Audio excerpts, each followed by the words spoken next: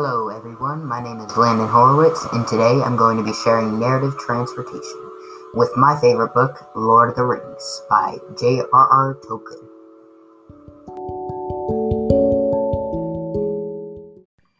In my opinion, reading a nice long book on a long car ride is the best way to get some nice reading done and let time fly.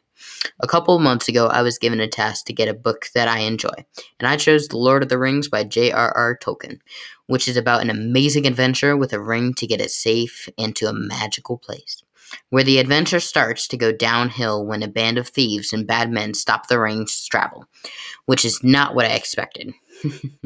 I prefer books that are scary, and this book was, wow, it was kind of out of my range, but I decided to give it a shot.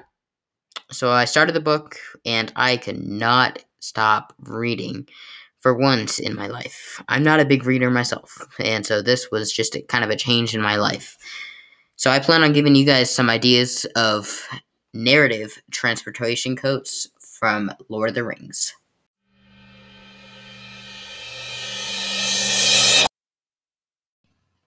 Let's begin with empathy in narrative transportation. Narrative transportation version of empathy is sharing a feeling of the same thing or even having the same perspective of something and one's condition. Now, empathy in Lord of the Rings was a big thing. Like, it was just full of empathy. And I wanted to share a quote from Lord of the Rings. And one of the quotes was, "I have to protect my family." And the reason I felt empathy for this quote was because Jack has a family he feels that he has to be the mama bear of and protect his pack.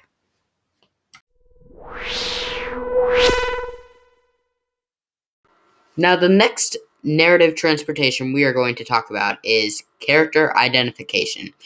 Now, I value life and respect what I've been given. I have an amazing family, a family that I feel I have to protect and love with all my heart. But that's all at home and with my family.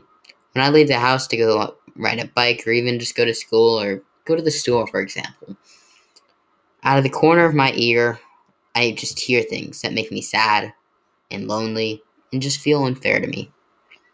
I feel like Jack, who even said it himself. He says, "I used to be a victim of bullying." Now, I relate to Jack, which is what character identification is.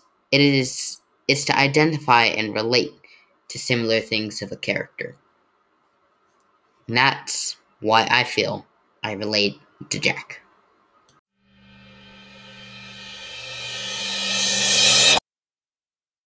Lastly, we have vivid imagery.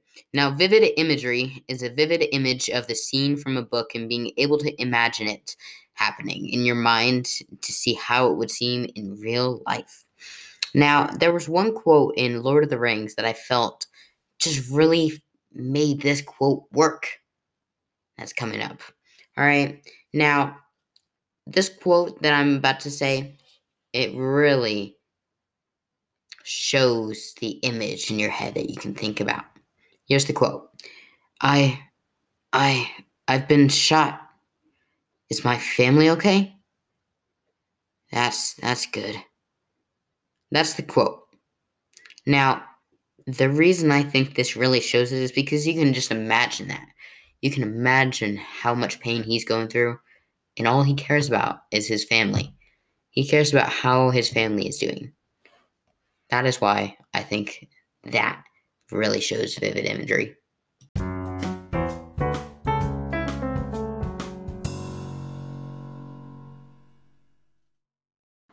Now, here's a quick summary of Lord of the Rings. The future of civilization rests in the fate of the One Ring, which has been lost for centuries. Powerful forces are unrelenting in their search for it, but fate has placed it in the hands of a young hobbit named Frodo Baggins. Now, Frodo Baggins, someone else had called him Jack, which is why I've been saying Jack. Now he inherits the ring and steps into the legend. A daunting task lies ahead for Frodo when he becomes the ring bearer to destroy the One Ring in the fires of Mount Doom where it was forged. Thank you for listening, guys. That was the summary and narrative transportation of Lord of the Rings. I hope y'all enjoyed. Thank you for listening to this podcast. This is Landon here, and doing Lord of the Rings by J.R.R. Tolkien. Bye.